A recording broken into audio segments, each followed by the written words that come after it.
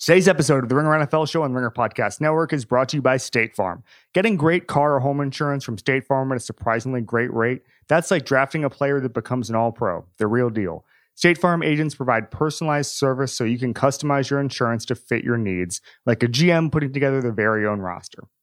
You need a team that supports you, and State Farm's got a great one. In addition to agents, the award-winning mobile app helps manage coverage, pay bills, file claims, and more. With a great price and even greater service, State Farm goes from strength to strength. Choose insurance that always brings its A game. When you want the real deal, like a good neighbor, State Farm is there. Today's episode is brought to you by Heineken. Heineken Original Lager is made with pure malt and their famous A yeast, which makes Heineken an all-season, all-the-time kind of beer. I love Heineken. I've been drinking it for basically the entire summer into now early September slate of sports, whether that's NBA, soccer, golf, the whole deal. Heineken is there. Pick up a pack or have it delivered today and drink responsibly.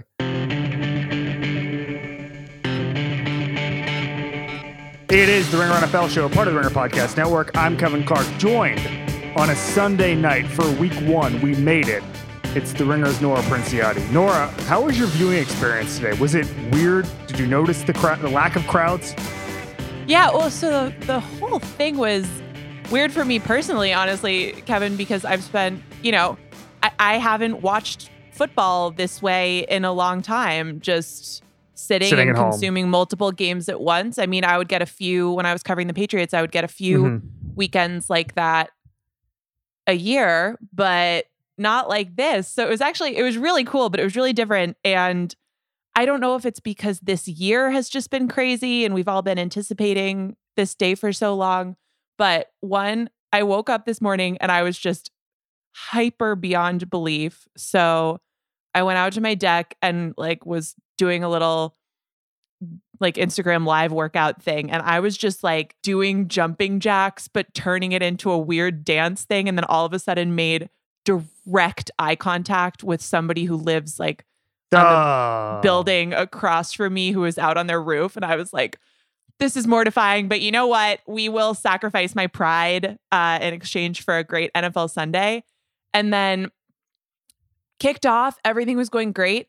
Then at around 4 p.m., I realized I hadn't fed myself. Yeah, that happened to me. I well after lunchtime. I was like, man, I haven't even had anything yet. Yeah, so then I got a Sweetgreen. I did not get Sweetgreen, but I will say that I slept about, 2-3 hours. It was like a literal toddler. I just stayed up because I was so excited and it was just very strange. And I was just really, I don't know. I mean, there was so much to process on this Sunday. And there's a lot to get to. And the fact that the Cowboys just lost and it's going to be the third or fourth or fifth thing we talk about in this episode shows you how jam-packed today was and how much news there was. I do want to point out that this is one of 5 shows on the Ringer NFL Show feed this week. That is going to be every week for the next 20 weeks, whatever the NFL does, puts together the next couple of months. Ryan Shazier and Cole Wright will be here on Tuesday as well. So, and then Warren Sharp has 2 shows later in the week. We couldn't be more excited about these editions. It's going to be amazing.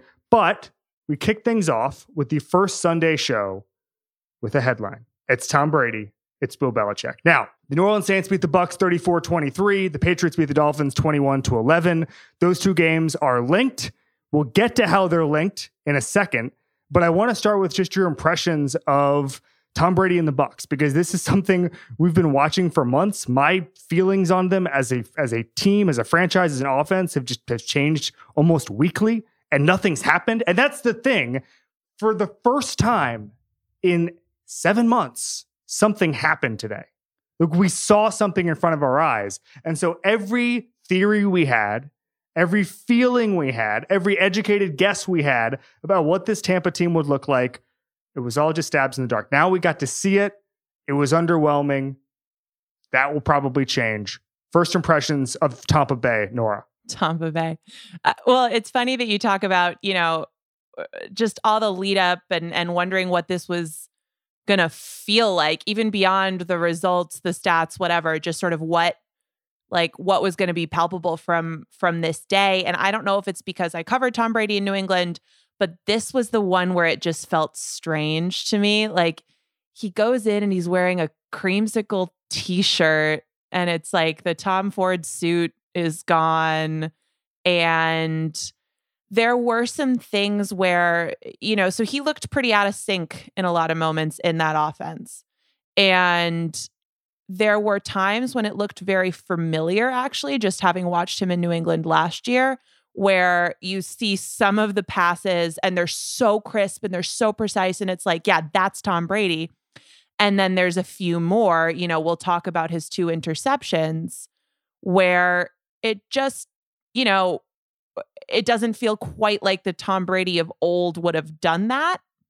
And I don't know if that's projection. I don't know if that's just sort of the power of narrative, but you start to see, you wonder if you ascribe it to age. You wonder if you ascribe it to just the difference of this year. You wonder if you ascribe it to changing teams after 20 years. And it's a really interesting test case of everything that I think we're going through in this weird, crazy start to the season, because there's all these, these what ifs and extra variables.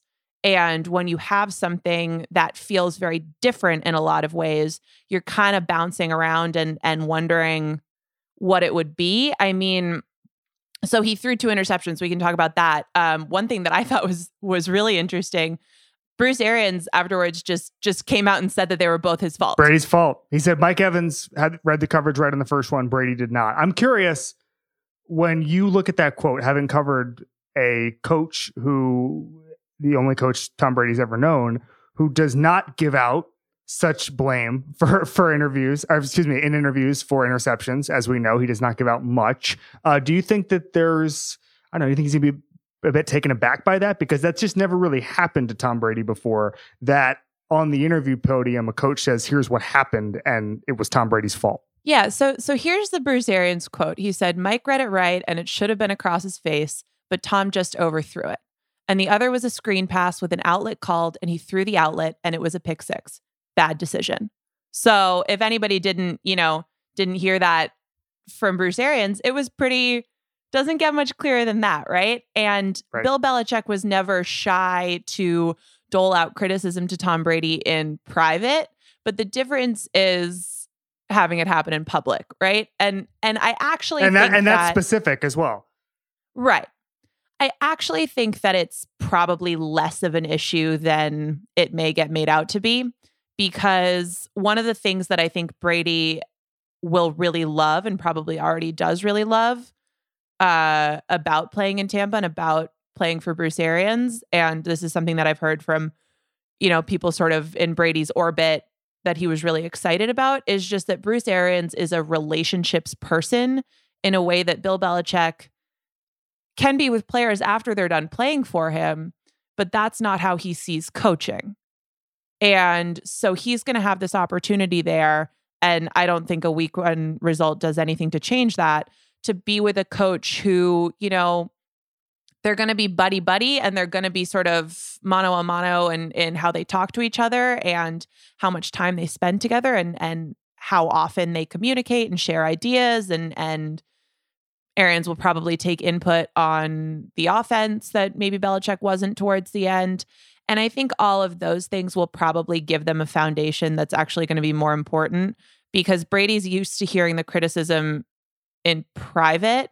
And I bet that it still matters to him if everybody else gets to hear it too. But I bet it doesn't make as big of a difference just because he's used to hearing it. And I think that he will have a good thing with Arians and understand that that's just sort of what comes with it. That said, he's got to know that, for better or worse, every game and this entire season for him and however long he lasts in Tampa, or if he goes somewhere else, I guess, it's all going to be sort of a referendum on his decision to leave New England. And that's really personal to him. So he didn't look happy after the game, and he looked a sort of extra degree of unhappy beyond just normal Tom Brady loss, sad face. We will unpack that specific decision in a bit. I think that when I talk to people who have either coached Tom Brady or been around that Patriots organization, and you know this far better than I do, having been in that locker room every day, but Tom Brady wants to be coached really hard.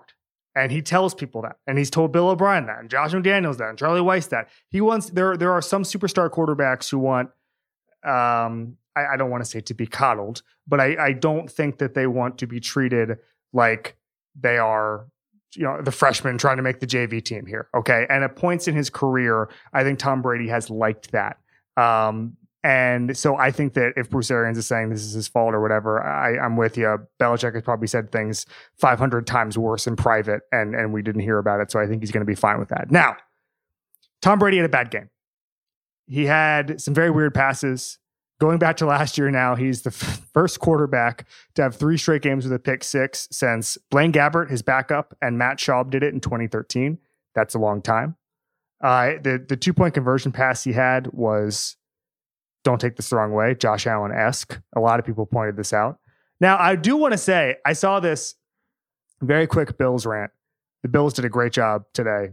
We'll talk about them later in a segment. But every time someone throws like an awful pass who's a superstar now, there's a weird collection of Bills fans who are like, if this were Josh Allen, this would have gone viral. It's like, okay, I gotcha. We're all set. Like, just because your quarterback does this every once in a while, people make fun of it, doesn't mean we have to just point out everything. Anyway, having said that all, Tom Brady on that 2-point conversion did, as many people pointed out, look a little bit Josh Allen-esque as far as say when the ball goes. He said it himself, just terrible turnovers. I don't know. I mean, this was what I feared. I've been asked a couple of times over the past few weeks, if it doesn't click, why doesn't it click? And the answer for me was time and cohesion. And every GM and coach said it was going to take a while for anybody new to get on the same page, whether that's a play caller, quarterback, wide receiver, whatever. And Tom Brady is into precision, and he's into, if he throws the ball 15 yards down the field and it's off by half an inch, he knows about it. He's mad at himself, and he wants to work on it 500 times at UCLA in June. He didn't get that this time. He doesn't know where everybody is in the building. I mean, it's a little things. There are tens of thousands of reasons teams win football games over the course of a year, right? Like little small things. 1 rep here, 1 rep there, 1 extra sprint here, 1 extra sprint there, 1 extra install package they got in May. Like in a normal year, you can have these tiny little edges that add up to big things. That's how the Patriots have won for years. And I think when you're starting to build a new culture there in Tampa Bay, and they are trying to change the culture, I mean, he's coming in for Jameis Winston. I don't think that it's just from a play calling standpoint, just from a play style standpoint. I mean, things are going to change when you go from Jameis Winston to Tom freaking Brady.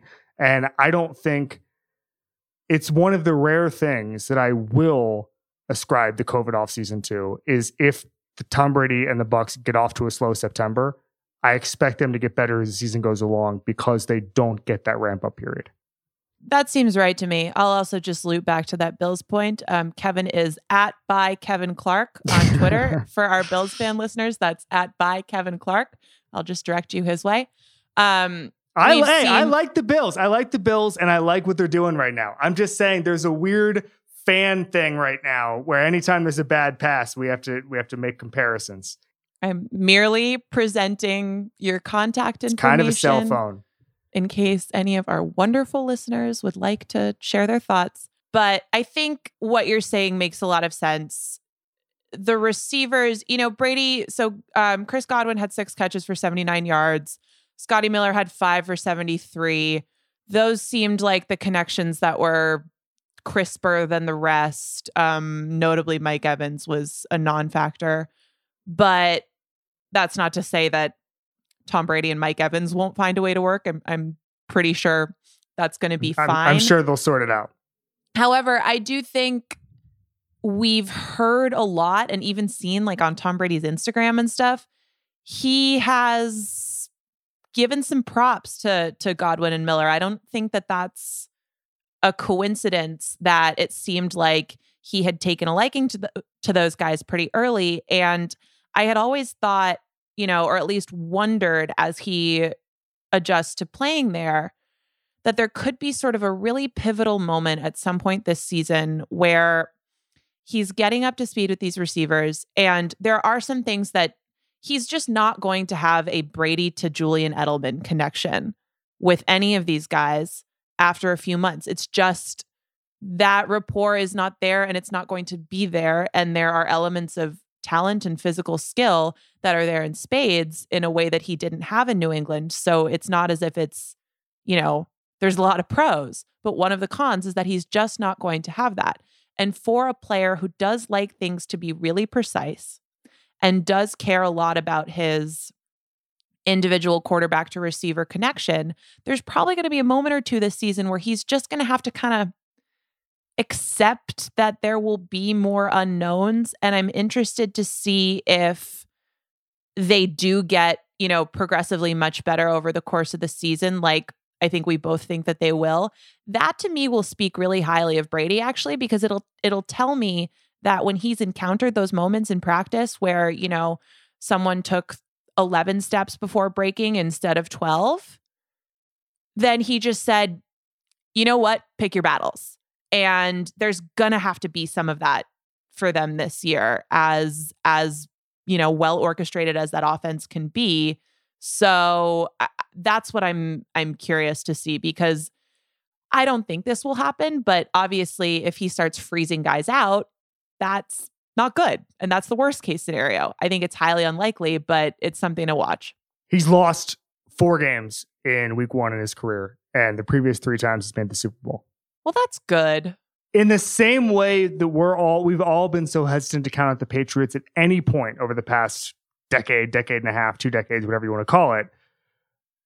I think that I'm not going to pronounce Tom Brady anything but in the mix to make the playoffs until I've seen a hell of a lot more.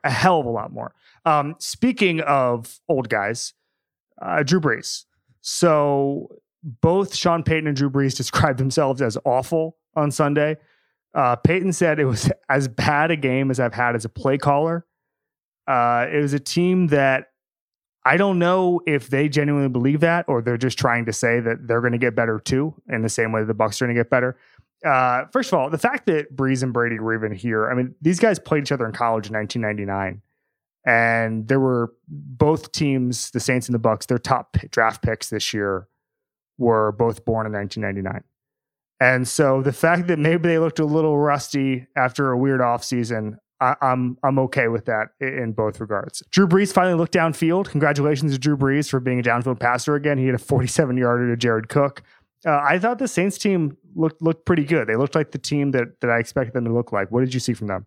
Yeah, so Brees had 160 yards, no picks. They were all complainy afterwards and self-flagellating, which I think is, better to fix your mistakes after a win than after a loss. There was an interesting story, and I'm forgetting who wrote it, and I'm going to feel really bad about this because it was very good about. I would never forget to give you credit, Kevin. It was me. I live to give you props. The story? I might know, or I may have written it. It was about what Brees did over the offseason to get stronger in his lower body so that his downfield passing would improve. And apparently the goal that he and Tom House set was that he wanted to be throwing 60 yards when they were training. And you know what? That's some off-season hypey stuff. But then you come out week 1 and throw a 47-yarder to Jared Cook. Even that small sample size, I think, is encouraging because it's been such a thing with Brees over the last year plus. Just if that's where we're going to see his age. And I mean, I thought their defense looked incredible. And that, as someone who picked the Saints to win the Super Bowl, really the only thing where I felt like, I gotta grit my teeth through this is what's Drew Brees going to look like in December? And who knows? It's September, but it's better than the alternative, is what I'll say, to see him look downfield again. Yeah, and again, this Saints team will get better too, probably. And I think that Peyton's exaggerating when he says it's about as bad a game as he's had. But I feel like the fact that they were able to make plays, take advantage of Brady's mistakes, I feel like that bodes well for them in the NFC South. I do very quickly want to talk about the shot of Josh Rosen sitting in the stands. We're getting more because players, be they on practice squad or inactive, are sitting in the stands. This happened with the Soccer Champions League as well. Everything looks about 20% more sad because they're just totally alone. They're like 7 rows away from anybody else for social distancing. And the shot of Rosen in the stands was just, it was a little grim. If you put the Sarah McLachlan like ASPCA commercial music over that, like that would, I mean, I would not have shown up to this podcast. It would have just been too. There was a crew of quarterbacks in the building for this game. So it was Tom Brady, Drew Brees, Tom Brady's backup, Blaine Gabbert, his backup, although he probably won't play this year, Josh Rosen, who was just going to learn. He's just going to be a learning guy this year. And then on the other side, Taysom Hill, who is Taysom Hill, and Jameis Winston. I mean, that's a group. That's a group of quarterbacks. That is the only way to describe them. Rank those quarterbacks. Okay, well, let me take a quick detour on this. I'm very frustrated by the Saints quarterback depth chart. In so much that Taysom Hill touches the ball every 20 plays and they don't do anything with it, and yet Sean Payton has built the most efficient offense basically in history. Yeah, so that would be that's one reason. But here's the other. I am desperate to see what post LASIK Jameis is. Or Sean Payton Jameis, just in general. No, so yes, that's great. And I think that would be great. And Sean Payton's an incredible coach. I am so fascinated to know what having LASIK surgery did for him. And I guess there's no reason that, he can't go get another job and compete to start somewhere and we can get a better sense of, it's not like LASIK wears off, or at least not to my knowledge, but I'm impatient. I know it would be kind of a bummer. But okay, so let's go. I guess so. Brady over Breeze, I think, is where I'm going. And then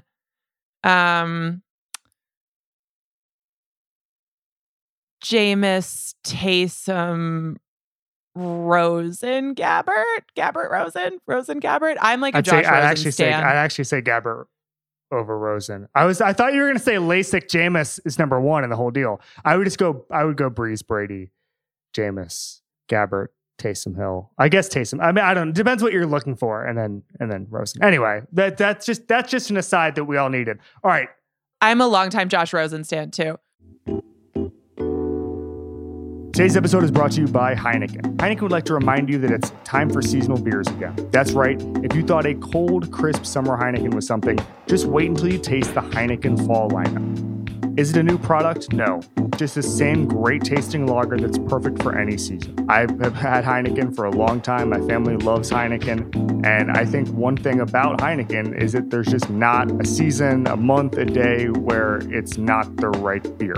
Hoop started when it was really hot out this year with the playoffs, and now it's getting cooler, and I'm not changing beers. Heineken Original Lager is made with pure malt and their famous A yeast, which makes Heineken an all-season, all-the-time kind of beer. So pick up a pack or get it delivered, whatever your style, and drink responsibly.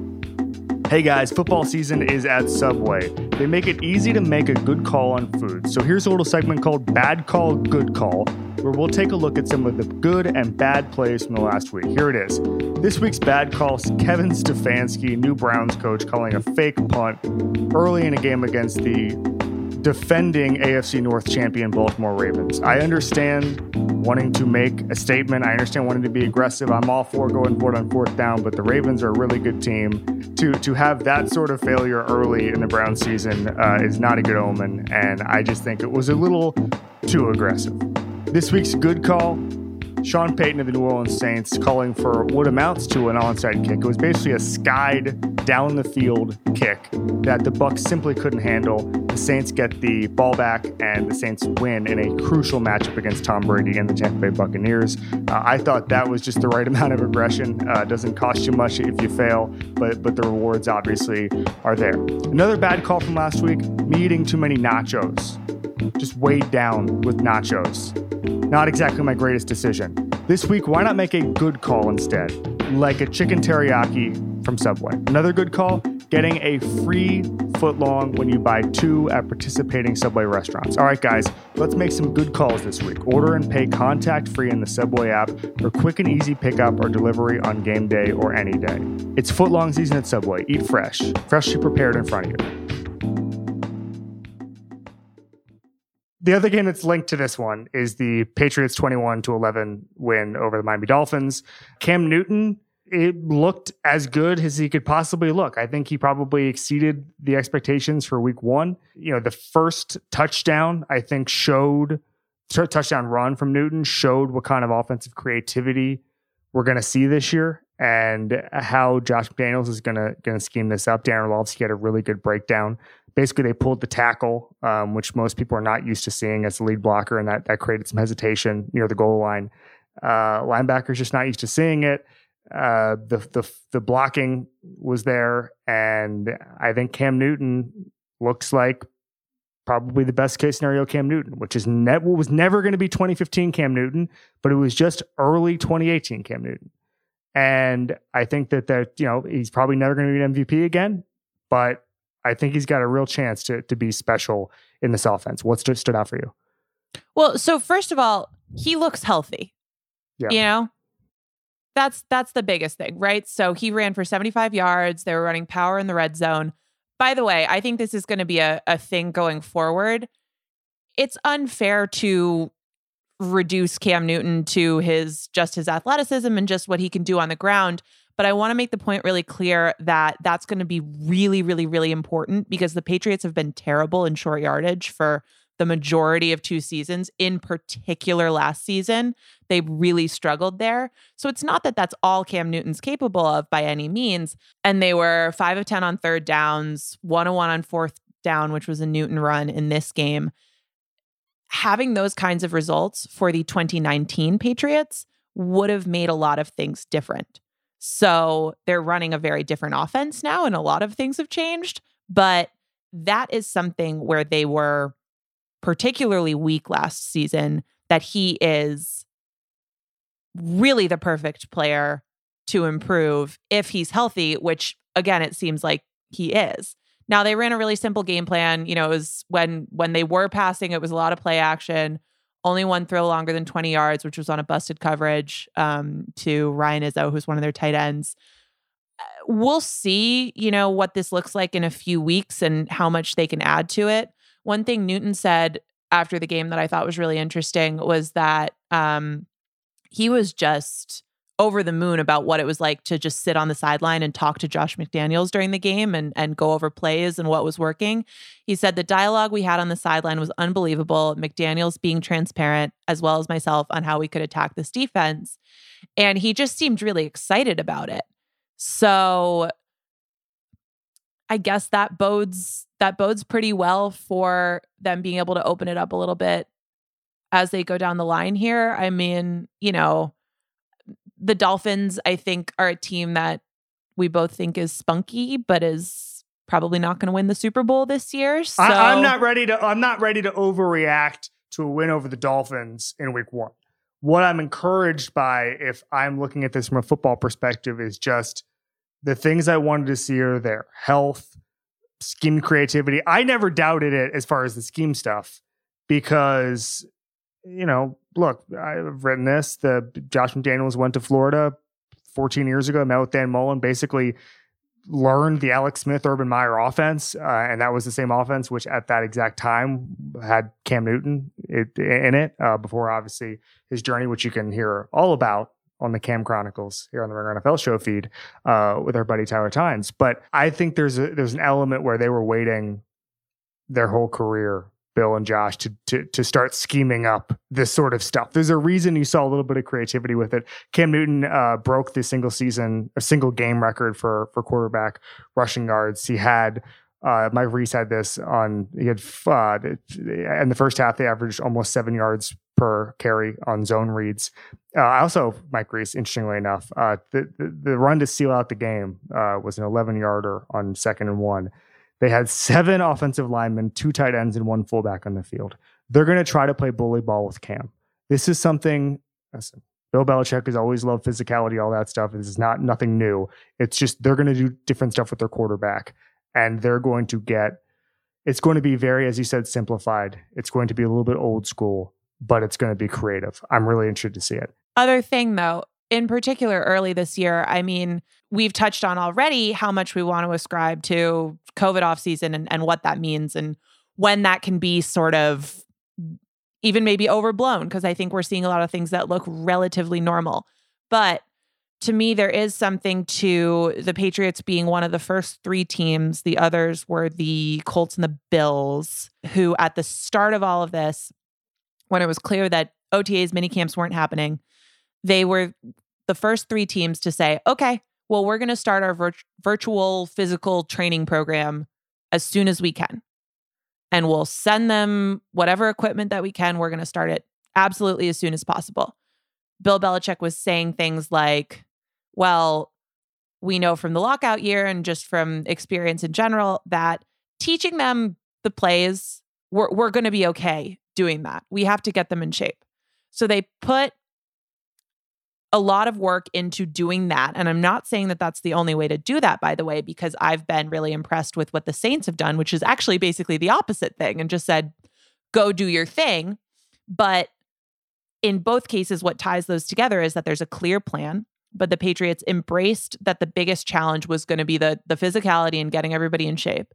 And then they also go sign a 250-pound quarterback.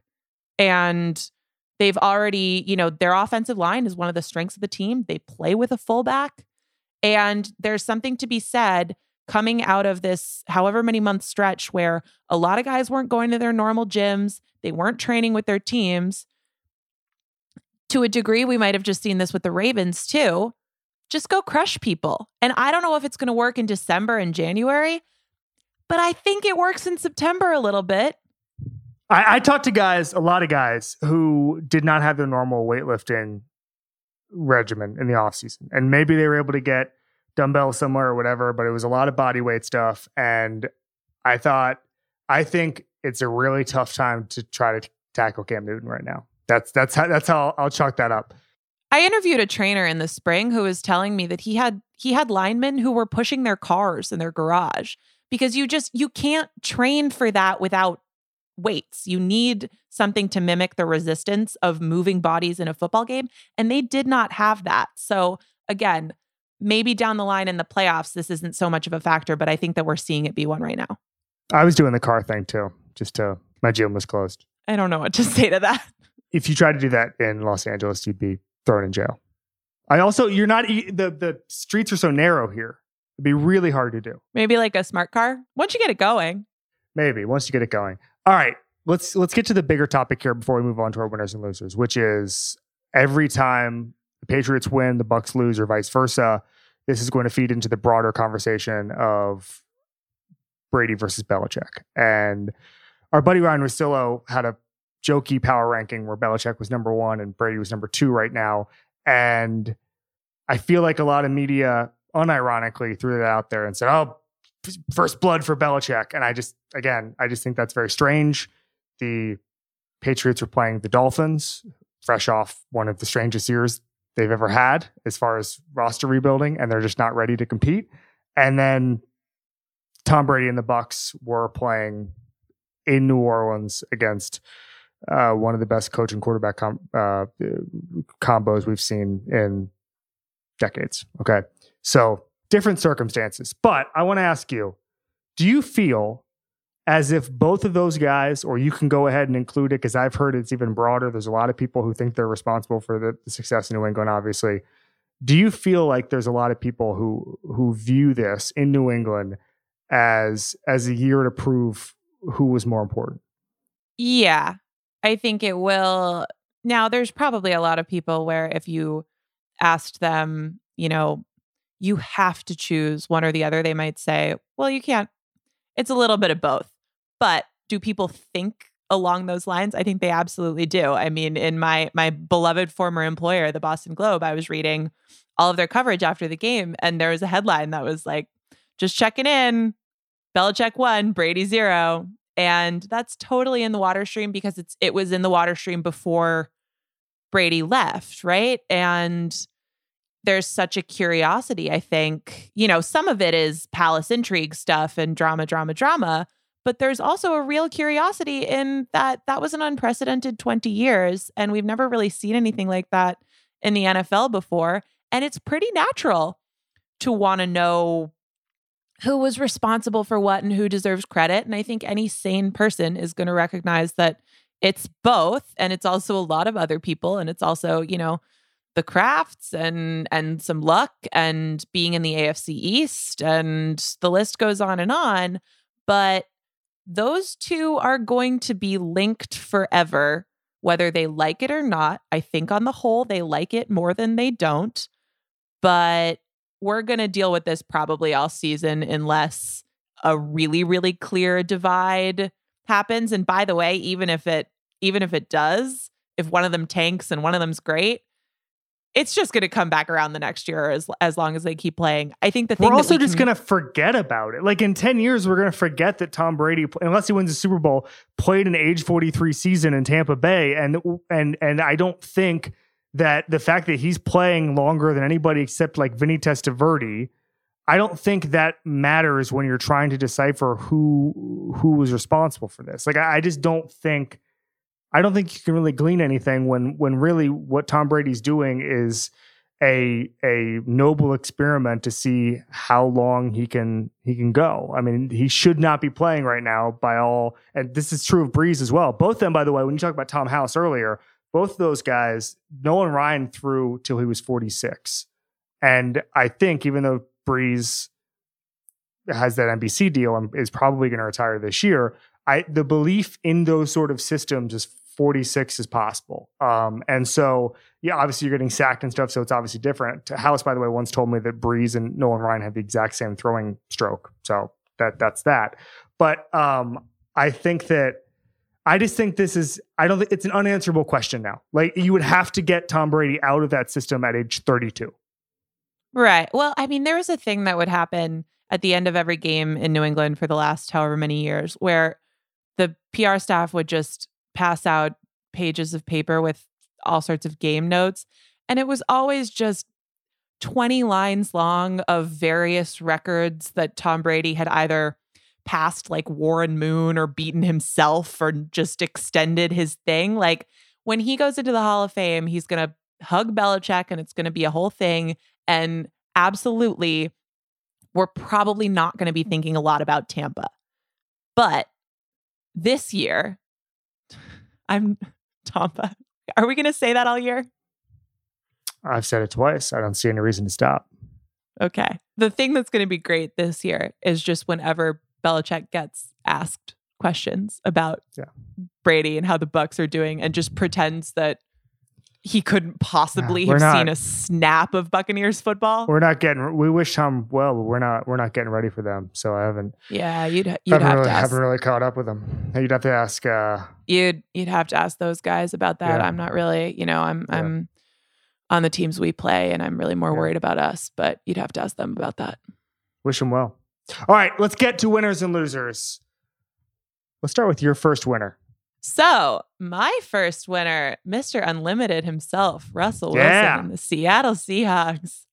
So, he goes 31 of 35. By the way, big week. I haven't done all the math on this, so I guess I could be wrong, but at least anecdotally, it seems like a good week for completion percentage with a lot of... Yes.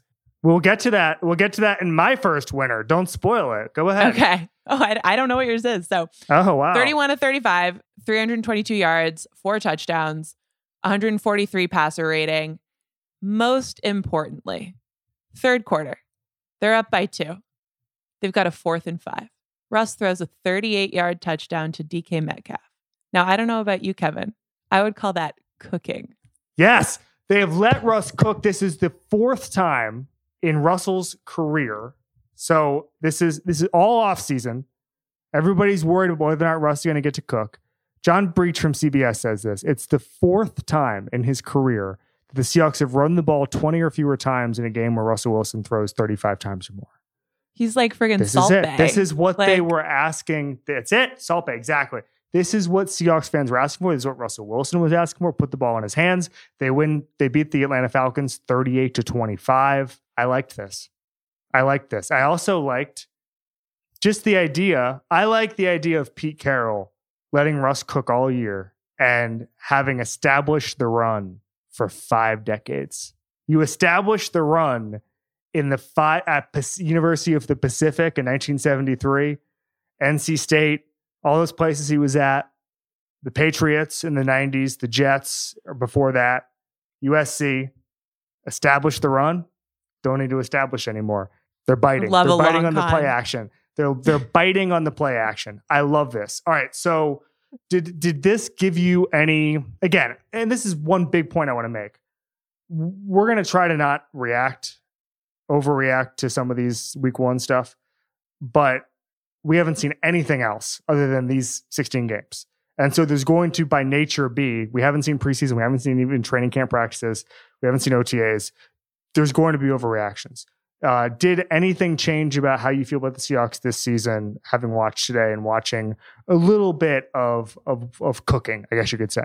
Not again, like we're talking about, not to overreact, but to see the 49ers not have a good day, it made me question if my prediction of the balance of power in that division might not come true. That's certainly possible. In less of the week 1 overreaction mode, though, the thing that it made me think about was that, we've been talking about continuity and the value of it for a long time. And I wonder if there's a little bit of a tweak to that where, obviously the Seahawks have plenty of continuity, quarterback, offensive coordinator, coach, that's they would be high in continuity rankings. But we've been talking, this has been a thing. The let Russ cook narrative has been a part of our lives for a long time. And so what we are hoping that what we just saw represents not just the Seahawks being really good this year, but a philosophical change in how they're going to play offense, right? But the thing that's interesting about that to me is that, so Next Gen Stats, their account tweeted this. So Russell's one of the best deep ball throwers in football, if not the best. And he is first in deep ball completions, touchdowns, yards, and expected completion percentage since 2016. So this is a known quantity thing about Russell Wilson, right? Like that's why we tweet, let Russ cook, until the cows come home. And they're embracing something that we've already been aware of, right? They're embracing something that we know to be true and saying, here's what this guy has to offer. It's not a risk. It's not a risk. It's not a risk at all. It's not a risk averse thing because there's no risk. We know who Russell Wilson is. It's like the risk in like going to the beach or something else that ends awesomely. I don't know where I was going there.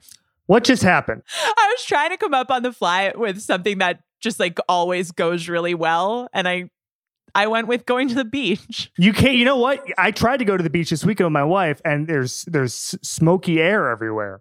That's true. How's that beach trip for us? How are you guys doing with that, by the way? Everybody hanging in? Yeah, it's fine. It's not.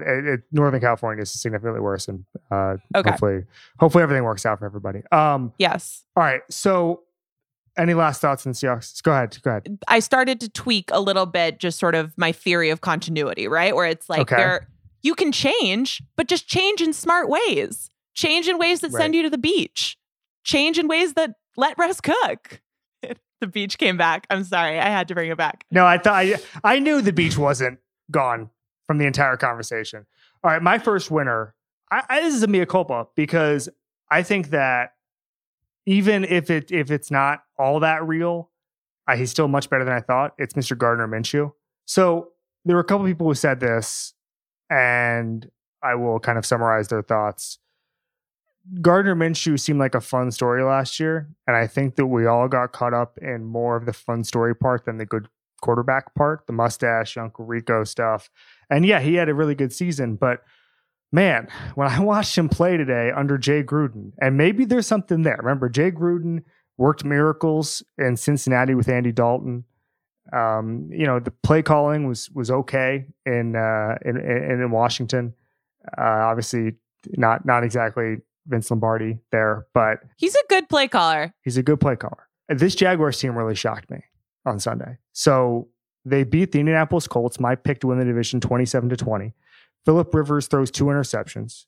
This was a team I thought, and I think everyone thought, were tanking. And this was a Colts team I thought were going to contend and be playing in divisional weekend. Our friend Greg Rosenthal, who I think is smart as hell, picked the Colts to win the Super Bowl. And I think if I wasn't so addicted to picking the Chiefs and the Ravens in the AFC Championship game, I would have at least thought about the Colts. But that's just not the life I've chosen. I've chosen the life where I pick the Chiefs and the Ravens to play in the AFC Championship game every single time. But by the way, just generally on Phillip Rivers, the Rivers Chargers thing is the exact opposite of the Patriots Brady thing, because both of them ended up in the same situation they've always been in, which is screwing up in the fourth quarter. And the Chargers ended up winning, by the way. We'll get to that. But we never knew if Phillip Rivers was always down in the fourth quarter or always playing a close game in the fourth quarter because he was on the Chargers or because he was Phillip Rivers. And it turns out, like with the Patriots, the answer is both. Franchise and quarterback aligned perfectly to do the exact opposite of what the Patriots do. Anyway, back to Gardner Minshew. Gardner Minshew is the first player, according to Adam Schefter, to throw at least 3 touchdown passes and complete 95% of his passes in the first week of the year. Completed 46 of 59 passes, 468 yards in his last 2 games, both against the Colts. It is the 4th best single game completion percentage of all time Sunday, when he was 19 for 20. This is a quarterback who is not tanking for Trevor. Yeah. So it's funny that the stat that you just said, I bookmarked that too. And I'm looking at my notes here and I have a bunch of stuff like that. And I'm just like, what does it all mean? You know, some of it always comes together in a complete picture. And this is just like, what's the end game here? Like what it feels it's to like make me as mad as possible about the Colts and Phillip Rivers.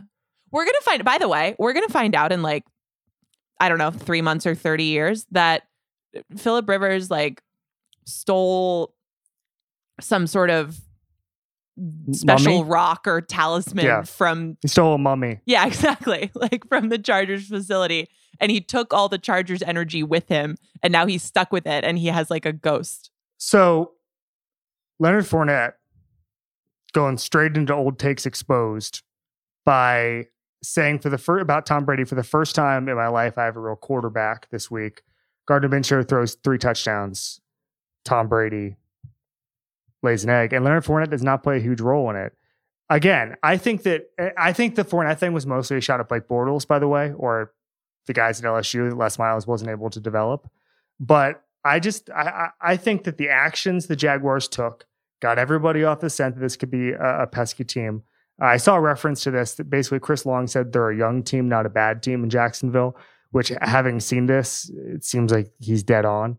So yeah. I don't know. I mean, I think that this is not, for me, this went from a team that looked like it was headed to the number 1 overall pick to almost, listen, I'm not going to say that they're this year's darlings or anything. I'm just saying we saw it on Sunday. They're a team that's going to win games they shouldn't. And I find that very interesting. Gardner Minshew is such an interesting player because he's a really good deep ball thrower. And it's not because he's got a cannon arm, but you know, he's got touch, he's got accuracy. And can I tell you a weird Jay Gruden story? Yeah, absolutely. Okay. So I worked in Washington for like 4 or 5 months. And I wanted to go back to Boston. So I was kind of like, I got to find some good story and just like knock it out of the park and then, you know, kind of have proven myself, and I'll try to do that. And it was right after Sean McVay left. So Jay Gruden was going back to being the play caller. And so I did this story that was kind of about his offensive philosophy and tracing it way back. And everybody there told me that John Gruden was never going to talk to me because he didn't do stories about his brother anymore, and he'd done too many and whatever. But I called him anyway because I figured, why not? And he picks up and he tells me that he's got a flight that's delayed by like 3 hours and he's just sitting at the airport. So he's like, oh, what the heck? So I totally like score on this interview because John Gruden happened to be sitting, waiting at the airport. But the most interesting thing that he told me was that when they worked together in Tampa, he credited Jay with all of their downfield passing. And I thought that was really interesting just because, we think of Jay Gruden as a West Coast offense guy and not necessarily someone who loves that. But his brother was explaining to me how over time that's actually been really different. And I wonder if that combination could be really cool, because if you are sort of, a guy who loves to design offenses and to design plays like Jay Gruden, having a quarterback like Minshew, who's, Josh Allen, he is not, but he's more precise. That's kind of what you want. That's a better match. So, like you said, the Jaguars are not winning the Super Bowl. I guess never say never, but they have an impressive collection of athletic players. They are young. And I do think that sometimes for a team that is enveloped by a lot of chaos, there's some infrastructure there that's actually pretty strong. I think Doug Marrone's a good coach. I totally agree with that. They just sort of happen to have a lot of players who yell and scream on the way out, and that's fine. But yes, they lead the league in players who absolutely despise their own team. Right. And there's just like an incredibly emotional breakup between player and team. They're at the top of the leaderboard. Tough leaderboard to get to the top of because the Jets exist. Sure. But when I look at the draft, they looked like they were taking projects. I just felt like their actions were telling me that this was going to be a step back season. That's all. And it wasn't, I thought there was a plan there. Maybe there's a different guy making the draft picks at some point. Maybe there's a different coach at Doug Marrone.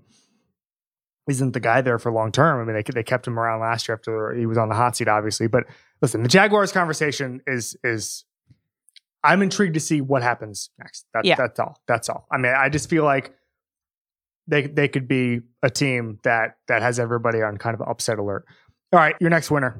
So my second one is just bitterness and Aaron Rodgers and revenge and the Packers offense looking great.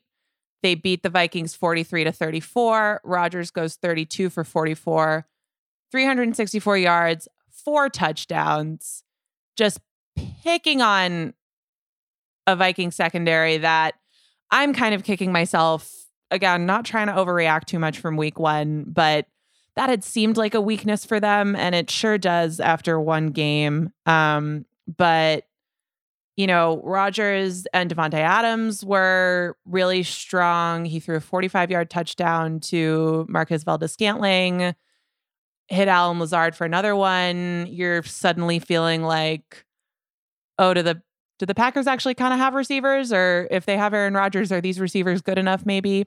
So this was another one that tripped me into a way too early rethinking of, did I get this division right? They lose their right guard, Lane Taylor, but just in general, that offense looked great. And I think if you're someone who, like me, was looking at Aaron Rodgers and thinking, well, you're probably going to want to show some people some things this year, I would say feather in that cap. Yeah, Vikings disappointed me a lot. Their secondary is just not where it needs to be. I still think that they've got a chance to be a playoff team, but I didn't expect. I expect a little more from them. So Rodgers, I kind of expected this. There's a reason I picked them to win the division in Green Bay, because I just think that it pissed off Aaron Rodgers is a very good thing, kind of like what you're talking about. My curiosity is, when Peter King was on this podcast a couple months ago, we talked about how it's up to Rodgers. Rodgers could make Jordan Love and Jimmy Garoppolo and play so well that they have to trade him. And if you have to spend, I don't know the answer. It's kind of philosophical, right? If Rodgers' career is revitalized because he got pissed off at a second round pick, is that worth a second round pick? Yeah, probably, right? Yeah. I mean, it's so unscientific, but I just feel like it's a funny exercise. Like if you have to spend a second round pick to get your quarterback so pissed off that he gets locked in a year where he's making $35 million against cap or whatever it is, and he's in his, starting to get in the twilight of his career. I just think it's a funny exercise. That's not why they made the pick. That's not why they made the pick. And that's not why they made the draft that they made where they're trying to become San Francisco 2.0. But I just do think it's a funny byproduct of it. And I'm intrigued to see kind of the next steps on that. Anything else on Packers? What you're saying is look, hypothetical question, but it's Aaron Rodgers, right? Like a pumped up Aaron Rodgers that's one thing. And, I'm not saying he hit 3 different receivers for touchdowns to say that Alan Lazard is, Randy Moss here, but he's Aaron Rodgers. So I know we talk a lot about him doing more with less, but he can do that. Doesn't mean he should have to. Doesn't mean he can't be upset if he's asked to. But let's not discount this guy, which should be obvious, but I think after today bears repeating. Okay, my next winner is DeAndre Hopkins. So the Cardinals beat the Niners 24-20. I did not see this coming. I saw Kyler Murray being, as said on this podcast, an MVP type candidate this year, but I didn't think he was going to get there because I didn't think that team was good enough or the infrastructure was good enough. They beat the defending NFC champions in a very strange game, but DeAndre Hopkins had more catches, a lot of people pointed this out, on Sunday than the Texans wide receivers did combined on Thursday night. Deshaun Watson's numbers, especially downfield, were not particularly good on Thursday night against Kansas City Chiefs. And Kyler goes 26 of 40, 230 yards, 100 yards on 11 rushes. The NFC West was already, I considered it such a, to use a soccer term, a group of death, that right. I had kind of dismissed the Cardinals because I just thought there wasn't any way for them to get in. All of a sudden, the Niners were 5-1 in division games last year. That was a large reason for their record and the reason that they were playing home playoff games and hosting the NFC Championship game. And when I start to look at this, I just think that, you start stealing these games and all of a sudden, you're in the playoff race. Your record is what you say you are. And you are what your record says you are. Excuse me. Kittle gets a little banged up. The Cardinals did a nice job, even when he wasn't banged up, of taking him away. They were just not going to let him be a factor. And then the wide receivers on the outside just didn't do enough. And that leads me to Jimmy Garoppolo, who was bad. Jimmy Garoppolo is probably the reason that this team lost the game on Sunday. And we've had this debate. I had it with Russillo last week about Garoppolo. I think with Kyle Shanahan, he's good enough. At some point, when you're given Kyle Shanahan, he should just be better. He's given one of the 2 best play callers in football, and he throws bad passes far too often. And I think that, the color guy said it, whoever I'm sorry, I blanked on his name, but whoever the color analyst was in Sunday's game said, the route running was good on the 4th down at the end of the game. The pass was just bad. And I kept seeing that throughout the 4th quarter. Route was good. There was a hole there. The pass was bad. And I'm just getting a little disappointed with Jimmy Garoppolo, who's making in the mid-20s against the cap. And I keep saying my defense on the Garoppolo contract is you're paying a tax to not find out what finding a new quarterback would look like. And then I watch games like that and I start to wonder, well, maybe there might not be a risk. Now, I'm still generally a Jimmy Garoppolo fan. I just think today was bad. And I come away as a Jimmy Garoppolo fan discouraged. Having said that, this is a pro Kyler Murray podcast, and I'm glad to see him and Hopkins do well. Yeah, it was interesting to see. I always laugh when people say some type of receiver is a young quarterback's best friend, or a tight end is a young quarterback's best friend. Like young quarterbacks have like 80 best friends, but you look at how they're using Hopkins, and his average depth of target was like 11 yards. He's just oddly not oddly, but he's, I think, in a way that's a little bit different from how people envision it. He's like the world's greatest possession receiver who, he could take an 8-yard slant and just destroy people, but he's going to be a really consistent chain mover for them. He's, so PFF had this in the last 3 seasons. He's only behind Michael Thomas and Julio Jones in catches for a first down. He's had 218 in the last 3 seasons. That's great for them. There's no couple highlight reel plays, and he'll have plenty of those that are more valuable than that, and particularly in that offense, and particularly for Kyler. So there's basically nothing that you saw from them that wasn't super encouraging, and that would have to be one of the more surprising results. I picked the Niners to make the Super Bowl. I continue to pick them to make the Super Bowl. I think the ingredients are there.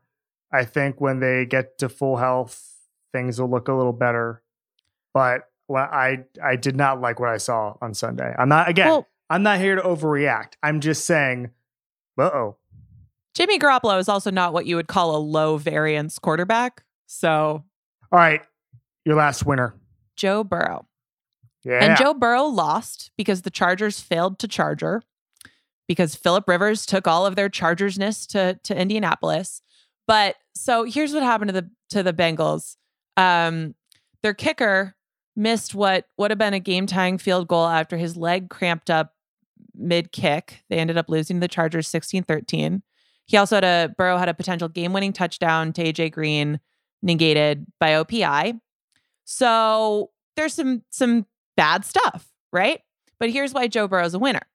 One, his last drive that would have been the game winner if there hadn't been the OPI call on that play. He gets the ball. There's 3 minutes left, 82 yards. He just looks cool as a cucumber. Like, he got them in position to score if that one play had gone differently. And the Bengals, it's not about this year. So I think seeing that is incredible. And not to be Mr. Old Crusty Football Guy here, but I was reading tweets from Ben Baby, who covers them for ESPN. Great dude. Huge boxing fan. Ben Baby loves boxing. We talk boxing. That's all. We talk boxing and the Bengals. We just chop it up about those 2 things and only those 2 things. Boxing and Bengals with Ben Baby. I love it. But so he tweeted this. He said, Joe Burrow was essentially teed up to blame the loss on the OPI call, and he absolutely refused to do it. And he also said that their left tackle, Jonah Williams, said that Burrow went around the locker room to check up on everybody after the loss. And again, this is where I'm going to be Mr. Old Crusty Football Guy. That's kind of all you can ask right now from the Bengals. Like, just be a good dude, be a good teammate. Yes. He was 23 of 36, 193 yards, an interception, took 3 sacks. Like, it's not spectacular. It's Bengalsy. But he had that one drive where he looked really sharp. He looked like he was, ready for the moment. And I think that counts as a win. So I am positing here that Joe Burrow is a winner of week 1. So I agree with you. I put all of my eggs in the basket of year 2 for a young quarterback. And when I think about what needs to happen in year 1, it's an educational process, just getting on the same page with everybody. It's getting to know what the NFL speed is like, I guess you could say. I've been to Kansas City. I talked to the people there about, including Mahomes, about what Mahomes' first season was like. Playing behind Alex Smith and the education there, Lamar Jackson, same situation. Joe Burrow is going to take a huge jump as his career continues. And what I was excited to see today was, he looked ready. Like, he doesn't look like he's not going to be a superstar this year, but he looks like I know that we're getting into old crusty scout talk here, but he's making all the throws, and he was just missing on some of these throws. And again, we're going to get the Cowboys game here in a minute, but without an OPI call that kind of Casey Hayward sold just a little tiny bit, it's a different game, and maybe they win that. And obviously the kick at the end, he can't control that. I think that doing a little bit of losing is probably fine. He can grow a little bit. He can keep making some nice throws, and they can get a high pick, and they can build from there. So there's just certain things I want to see this year. I have no expectations for Joe Burrow except look like an NFL quarterback who's getting ready to take a huge leap in year 2 and year 3. That's all. I'm with you. All right. My last winner is Lamar Jackson. 20 of 25, 275 yards, passing, 3 touchdowns. Career best is via ESPN. Career best 9 of 10 for 180 yards on throws 10 yards or longer downfield. So all summer long, John Harbaugh talked about throwing deep. A lot of the PFF guys talked about just the next level of him as a passer, how he needs. I guess the point that some of the analytics people have made is that you're going to need to drop back and pass sometimes, and he hasn't shown consistently the ability to be elite there. I think you're starting to see that you're going to see him as a passer develop this year, and how he's going to be able to take advantage of defenses that are already stretched so thin. I could not have been more impressed with the Ravens today. Patrick Queen looked great. J.K. Dobbins looked great. This was just, Jackson had a 99-yard touchdown drive at one point. The Browns looked terrible. I don't know. I'm of two minds on this. I kind of think you throw out, if you get the crap knocked out of you by the Ravens right now, I think you kind of set that aside. We had a lot of people we're doing some Twitter questions later, and we had a lot of people ask about the Browns and just what's going on there and whether or not they're done for the year. I actually don't think they are. I think the Ravens are on another plane. Like, in the same way, I know it's not the same because it obviously wasn't, the final score was significantly different, but like, I don't think you really can read all that much into the Texans on Thursday night, because I think the Chiefs are just damn good.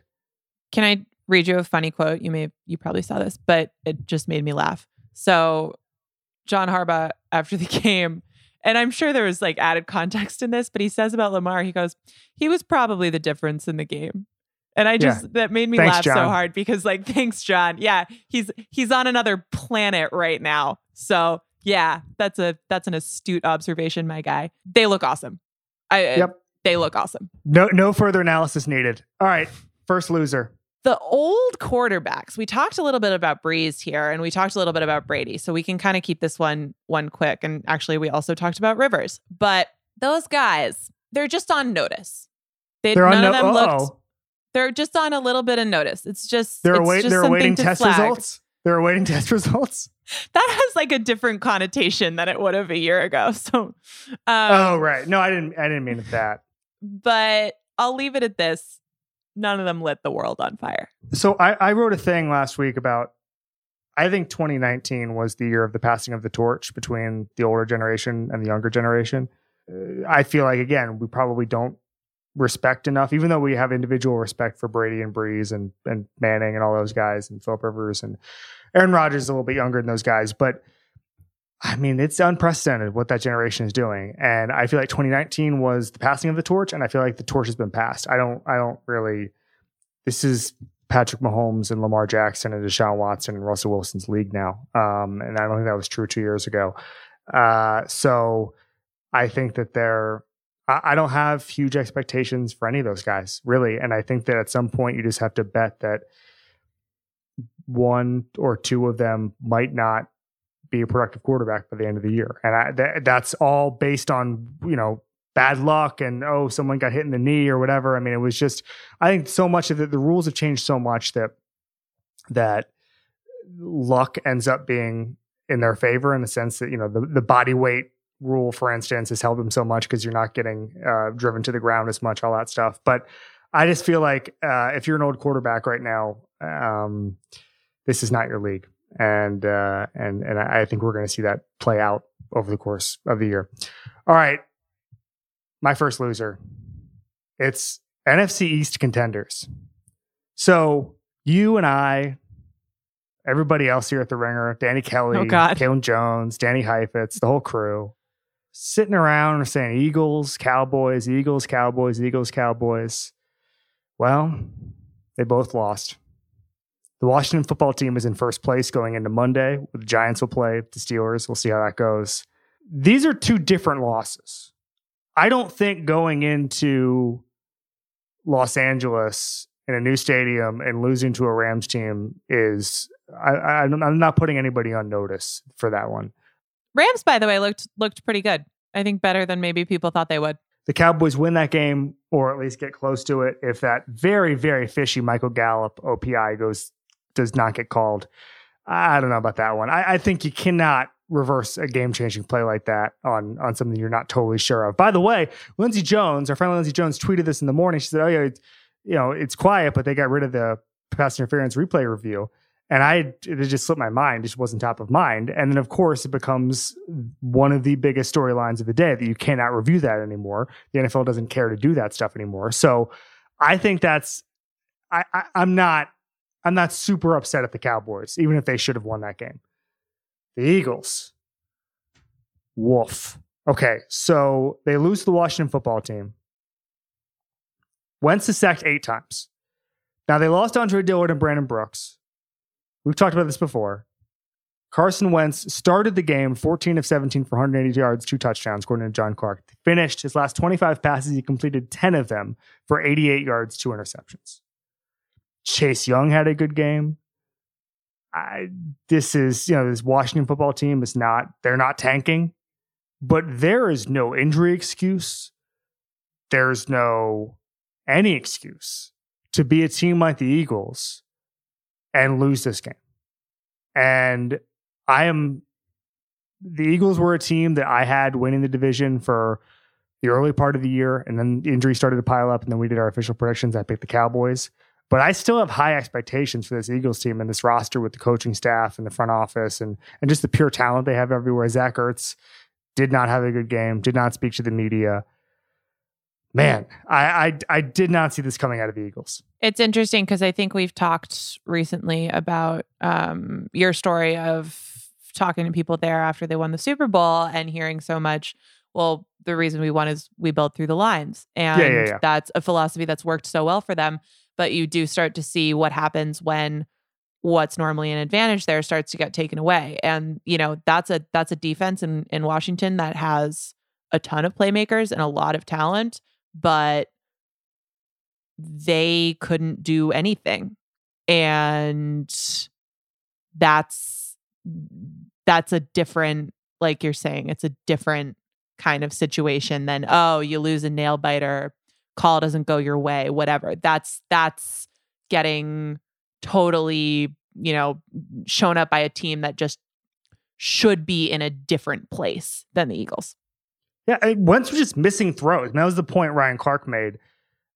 There are speed guys on the field, and he just wasn't hitting them at the rate he should have. And he didn't take advantage of mismatches. And I don't know. Again, it's week 1 of the weirdest offseason in history. I'm not ready to give anybody to put a team like that officially on notice, but they're in range. Okay. And I want to address the Cowboys really quickly to sort of close the loop on the NFC East. But even though I like the Rams better as a team, there were still some concerning things. So Leighton Vander Esch fractured his collarbone. Jalen Smith had a bad game in coverage. And Blake Jarwin also had an injury. Yeah. And so there were some bad signs I saw out of the Cowboys, but these are 2 separate losses.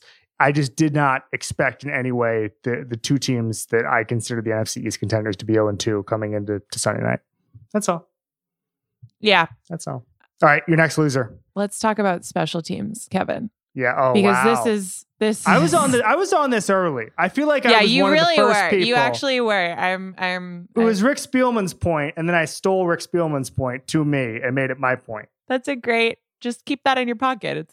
It's a good trait to have. It's just the ability to shamelessly steal from people who tell you things. Totally. So what we're referring to is the idea that special teams, because of the limited practice time this offseason, that was going to be an area in which we were really going to be able to see the difference. No live reps. I'm going to name some things that happened today, and you tell me if you think we are seeing a difference. So the Seahawks, Marquise Blair forced a fumble on a fake punt. Just in the Ravens-Browns game, the Browns run a failed fake punt from their own 30, missed an extra point, a missed 41-yard field goal. I'm not blaming COVID for that fake punt. So, do you know who also tried a fake punt in his own half in his first game as Browns coach? Bill Belichick? It's Hugh Jackson. Slight difference between those 2 gentlemen. It's Hugh Jackson. Well, we're just going to leave that there. We're going to move on because we like Kevin Stefanski. In the Patriots game, Damiere Byrd muffed a punt and then got benched. Their kicker, Nick Folk, also missed a field goal. For the Bucs, Ryan Suckup had a kick blocked. Jaden Mickens muffed a kickoff late in the second half when they were trying to come back. So it's a loser for the special teams units across the league. It is a winner for you and for Rick Spielman, and for that point. I'm glad Rick Spielman got a win on Sunday because he did not get one on the field. All right, I'm going to rant about the Lions for a second.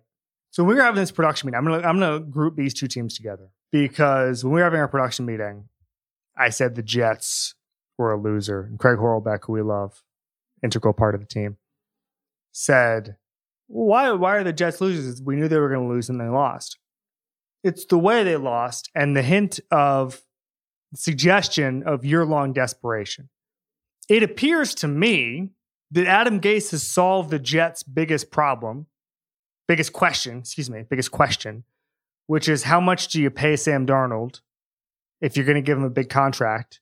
Because he looks like a guy, since Gase inherited him, who's not capable or worthy of a big contract.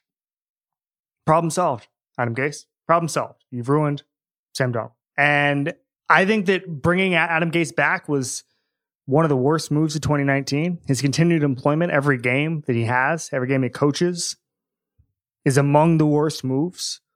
At this point, I think there might be one person on the planet who thinks he should be the Jets coach, and it just happens in a grand coincidence to be the owner of the Jets. That's it. He's the guy. What are the odds? And I just don't understand it. And now, so I will give credit where credit's due, because this is also a Jamal Adams point. Jamal Adams was asked about an offense scoring 38 points. He said, quote, "I'm not used to it." They moved him around. Jamal Adams rushed the passer in Atlanta with Seattle 10 times. He said he wasn't bored. That was a shot at Greg Williams, obviously, because of their spat earlier in August. But Marcus May had a very good game. He was the guy that came in for Adams. So even though Adams had 12 tackles, a sack, 2 tackles for loss, and 2 QB hits, Marcus May also had double-digit tackles, also got in the backfield, got 2 sacks. So credit where credit's due. But I don't know, man. The Jets, they were making, I was going to say uncharacteristic mistakes, but they were characteristic mistakes. They never really looked like they were going to threaten the Bills. Sean Fennessy, one of our bosses here at The Ringer, basically wondered if they were tanking without saying that they're tanking. And the points he was making, wide open division. They did not build a competitive team in the offseason with $35 million in cap space, traded their best player, second best player opted out, CJ Mosley, will not fire an incompetent coach until later in the season. And so Sean says, quote, "This is tanking in all but name." I don't know. I'm not that generous. I think maybe they're trying to win, and this is their version of that, and that's much worse news. I'm on your side of that, because if we talk about what looked extra frisky with the Jaguars, a young athletic team that seems to be playing beyond itself maybe a little bit, that's a team that we thought was tanking. And then even if they'll probably have a high pick at the end of this year. Like that's probably still going to be the case. I like Joe Douglas. I just randomly fist pumped. I'm not sure why I did that. You did like 3 full fist pumps. I don't know why I did that. That's okay. I brought up the beach. You did a random fist bump. For Joe Douglas, of all people. For Joe Douglas. I've met him once for 5 seconds 3 years ago. I'm fist pumping all of a sudden. That's what's great about you, Kevin. You're an enthusiastic guy. I connect with people immediately to the point that years later I'm fist pumping. All right. We're going back to the Jets.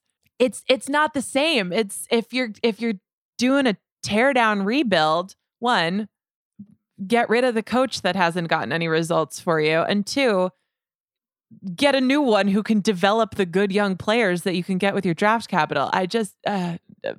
And the Darnold thing, I think, makes it impossible. I mean, it'll probably make that question never really get answered of how good he could have been for them, because it's just there has been so much wasted time there. And I think it's not for me to excuse or not excuse, but it just seems like one of the biggest missed opportunities, because even if Sam Darnold was not your favorite of that quarterback class, he's certainly a guy with talent. And it's just, at this point, the infrastructure has not been there whatsoever. So when they go out and they have 11 possessions, 6 punts, 2 turnovers, 4.8 yards per play, not only is that not winning football, it's also not developmental football. Like no one there is getting better. So I don't think it's a tank, but if it's a tank, they're doing it wrong. Marcus May might be getting better. We're monitoring Marcus May. Marcus May just might be good. He might be good. He might not be getting better though. We're monitoring it. He's on the watch list. Okay. All right. Lions rant? I have another rant. Yeah, it's about the Lions. So our friend Warren Sharp, our friend and colleague, he's got this. The Lions became the 4th team since 2006.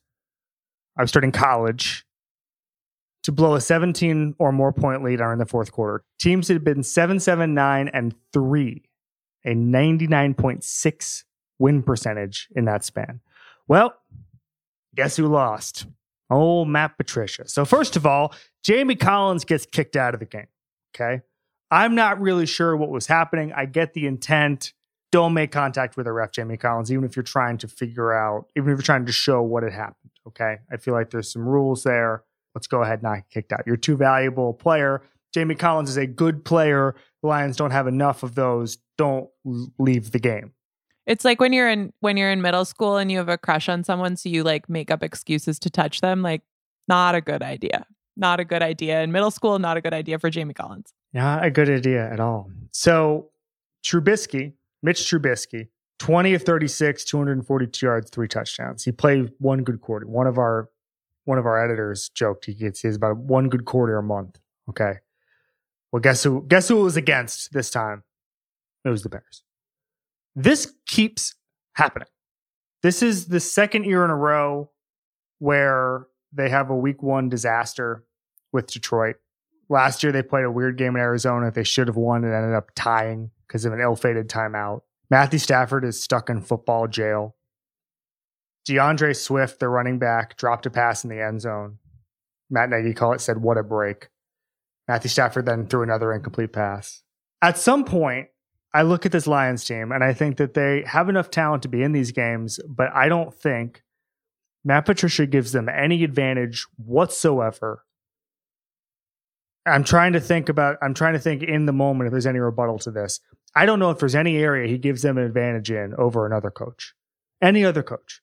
I don't think Matt Nagy is Bill Parcells here, but I think Matt Nagy edges out Matt Patricia in a number of areas. I haven't done a full tale of the tape, but when I watch the Lions and I look at a guy like Matthew Stafford, who I love, and I look at some of the talent on that team or the talent that you want to talk about a team where guys just love complaining about the organization on their way out. You got to start with the Detroit Lions. I mean, Jacksonville has the belt on that right now. Call up Darius Slay. Yeah. You're looking at Detroit right now. I don't know, man. I don't know how you can look at Detroit and say Matt Patricia deserves continued employment there.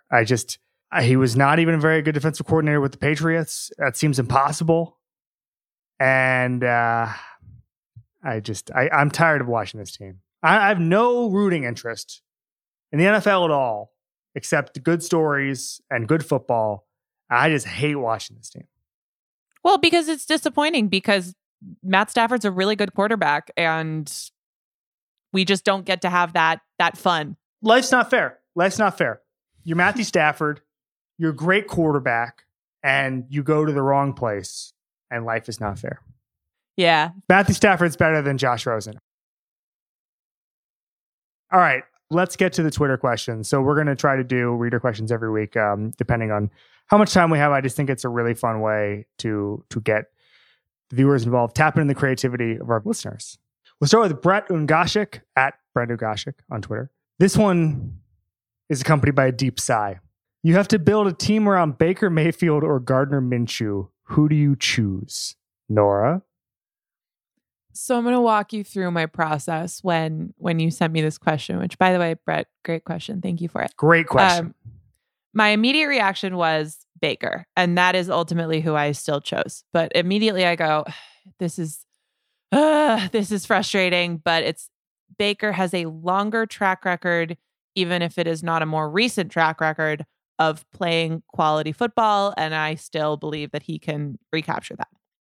But then I started looking for, what can actually tell me that this might be true. And I started poking around the stats that tend to be most consistent year over year. So I looked up their grades from a clean pocket last year, and Gardner Minshew from Pro Football Focus graded an 84. Baker was 75. He was 86 in 2018, but obviously much worse year last season. And everywhere I looked, kind of thinking, well, maybe just from eyeballing them last year, maybe this would be a way to make that argument. It was more and more in Gardner Minshew's favor. So I'm sticking with my gut reaction of Baker, but man, this is a tough one. So I think this is a good exercise because I don't think, with the exception of, although we've been talking about Jay Gruden, talking about this episode, I don't think either of these guys have been in a particularly good infrastructure. Baker Mayfield was given Hugh Jackson, then he was given Freddie Kitchens. He did very, very well considering the circumstances to set the rookie touchdown record in 2018. Last year, he just looked like a mess. He's got all sorts of bad habits. I'll let Freddie Kitchens have a huge percentage of the blame there. But it's not like Gardner Minshew got Andy Reid or Kyle Shanahan here. Right. Okay. And it's not like he was given Mike Evans or DeAndre Hopkins here. Okay. Baker Mayfield was given Odell Beckham. And they can't figure out, Kevin Stefanski said it today, they can't figure out why they can't get on the same page. And today he had 3 receptions for 22 yards. And the line was improved this year. And I'm not, again, I don't want, I feel uncomfortable answering this question after week 1. But partly because I just think you have to throw any results against the Ravens out if you're a team like the Browns, because you're not competing with the Ravens. By the Thursday way, night, you play the Bengals on Thursday night, that's who you're competing against. By the way, just talking about good situations and bad situations that Baker Mayfield's been in, watching Mark Andrews just have like a amazing, wonderful game with Lamar Jackson, like that had to be other side of the glass, reaching out, tear in your eye, I miss you, like oof. Anyway, I've been so frustrated with Baker Mayfield today and last year, and so impressed with Gardner Minshew. We're going to throw out the draft labels, throw out the hype, throw out the fact that we devoted an entire week last year to hyping up the Cleveland Browns before you were here. You would have stopped us from doing it. You would have said, guys, don't do it. Come on, this will age terribly. And I stand by. Every article was solid.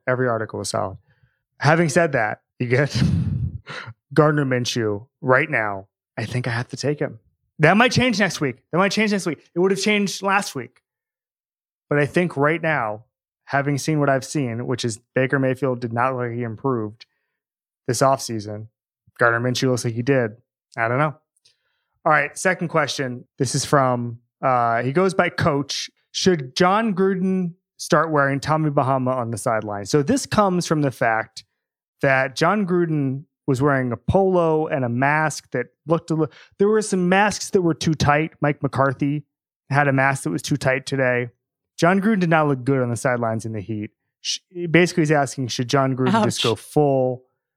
No, I mean, this, I'm sorry, it's objective. It's objective. He did not, he looked a little disheveled on the sideline. Coach here is asking if we get him a large Tommy Bahama relaxed shirt. Okay, so I took this question actually differently. I guess I wasn't paying as open to interpretation much attention. I took it as, should he do that a la Andy Reid as like a charming quirk? And my answer to that was no, because Gruden's kind of like a maverick. He's not taking anybody's bit. Like that's not, he should go like get an earring or something crazy. Like do your own thing, John Gruden. However, every coach wears Tommy Bahama, 100%. Yeah, but like Andy Reid, really, not the young guy, like the flat bill cap guys, like Kyle Shanahan and stuff. And yeah, they don't wear Tommy Bahama. But everybody over 50. By the way, Kyle Shanahan and Sean McVay will wear Tommy Bahama when they're 50. I gotta be real here. Like no offense, Coach. Great question, but I really did interpret it as would this be just a fun thing for him to do question. I mean, I get that it's hot there, but men have so many options for like sweat wicking things, and I'm not here for it. All right, last question. It's from @ChiefResilientCM. If you could put Matt Stafford on a contender, where would you put him? So I'm torn between the Chargers and the Bears, but I think I would put him on the Chargers. Great receivers, a lot of bad luck. But maybe their mutual bad luck would balance itself out. Putting him on the Chargers is a tough one. I mean, that's because it's putting him directly in Phillip Rivers territory. Like Phillip Rivers territory for just crazy Phillip Rivers things to happen? Or yeah. I'm saying Stafford, that stuff already happens to Stafford. Now you're putting him with the organization where it happens most often. That's all. What about the San Francisco 49ers? Yeah, that's that would be fun. I'd like to see it. I would like to see it. It's not going to happen. It's unfortunately not going to happen. I'm just saying, in the fantasy lane where we can put Matthew Stafford someplace where it would make sense, you give him one of the two best play callers in football, and it's an upgrade. I'm still like I'm hanging on to the Jimmy thing, which is why I didn't those are. I am too. Well, right. So then my answers are places where it's kind of like. I'm sorry. Excuse me. Writings on the wall. Excuse me. Did you see Mitchell Trubisky today? The biscuit. Did you see Mitchell Trubisky ball out today? And now you think that we're going to replace him? By the way, this happened when I said the thing about the men having sweat wicking shirt options. Somebody, and I forget who it was, but maybe it was when we were doing a show. Maybe it was with Evan Silva or somebody. Somebody said that the way that they could tell when you like really respect a guest or someone that you're talking to is that do you have like a little that's right or sort of like verbal thing once they finish a point. And it cracked me up when someone said it, because you don't remember this. This was like a couple weeks ago. I wish I had better specifics on this story, but I don't. But I remembered the general arc of the story, because what occurred to me was the number of times I say something and then there's just a blank look on your face. Like, what do we do with this? All right. So we're going to get to tomorrow's clickbait. Craig Horlbeck invented this on Sunday morning, and I really enjoy it. It's just what the hottest takes are going to be this week. It's a marriage of a couple of different segments we've had through the years. What do you think, Nora? Well, this is a good one because we were just talking about this. I think it's going to be, this is Jimmy Garoppolo's last year with the 49ers. Jimmy Garoppolo is going to get benched and it's done.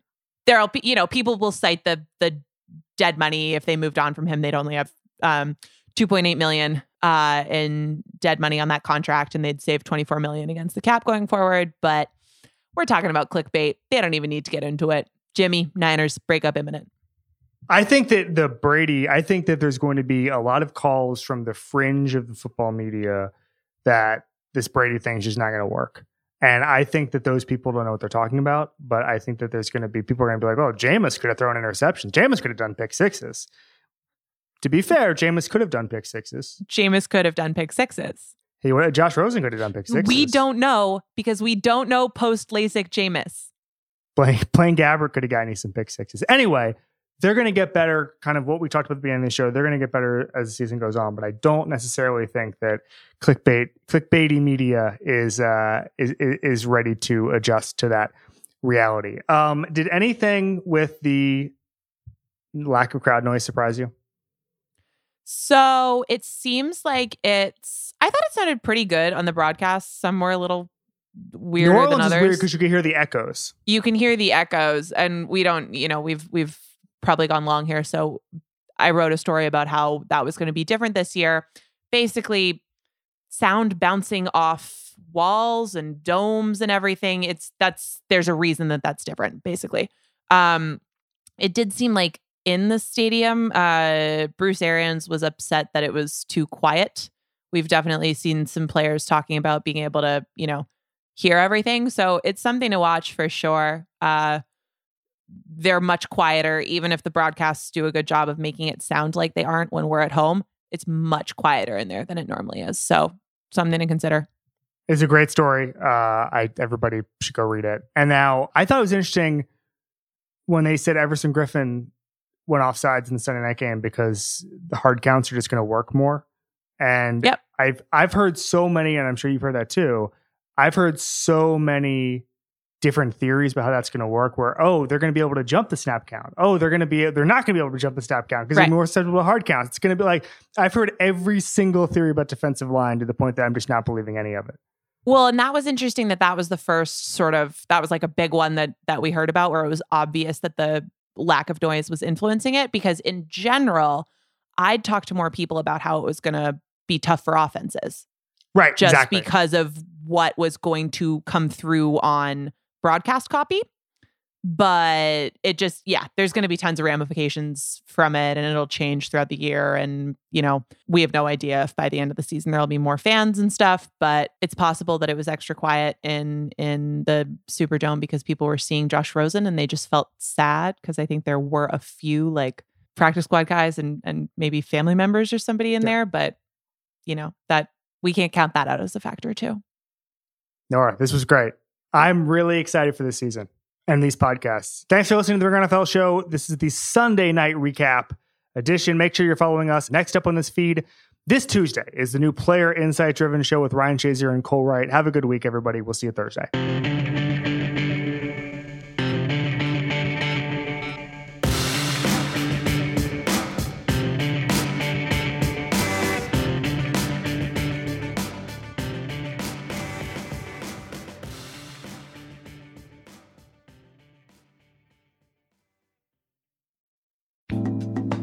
All right, guys, we made some bad calls and good calls this week, but remember, it's footlong season at Subway, so let's try to keep them mainly good, okay?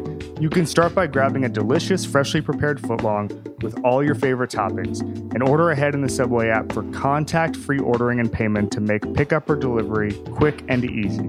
So forget about that fried, greasy food and grab a tasty footlong on game day or any day, because it's footlong season at Subway.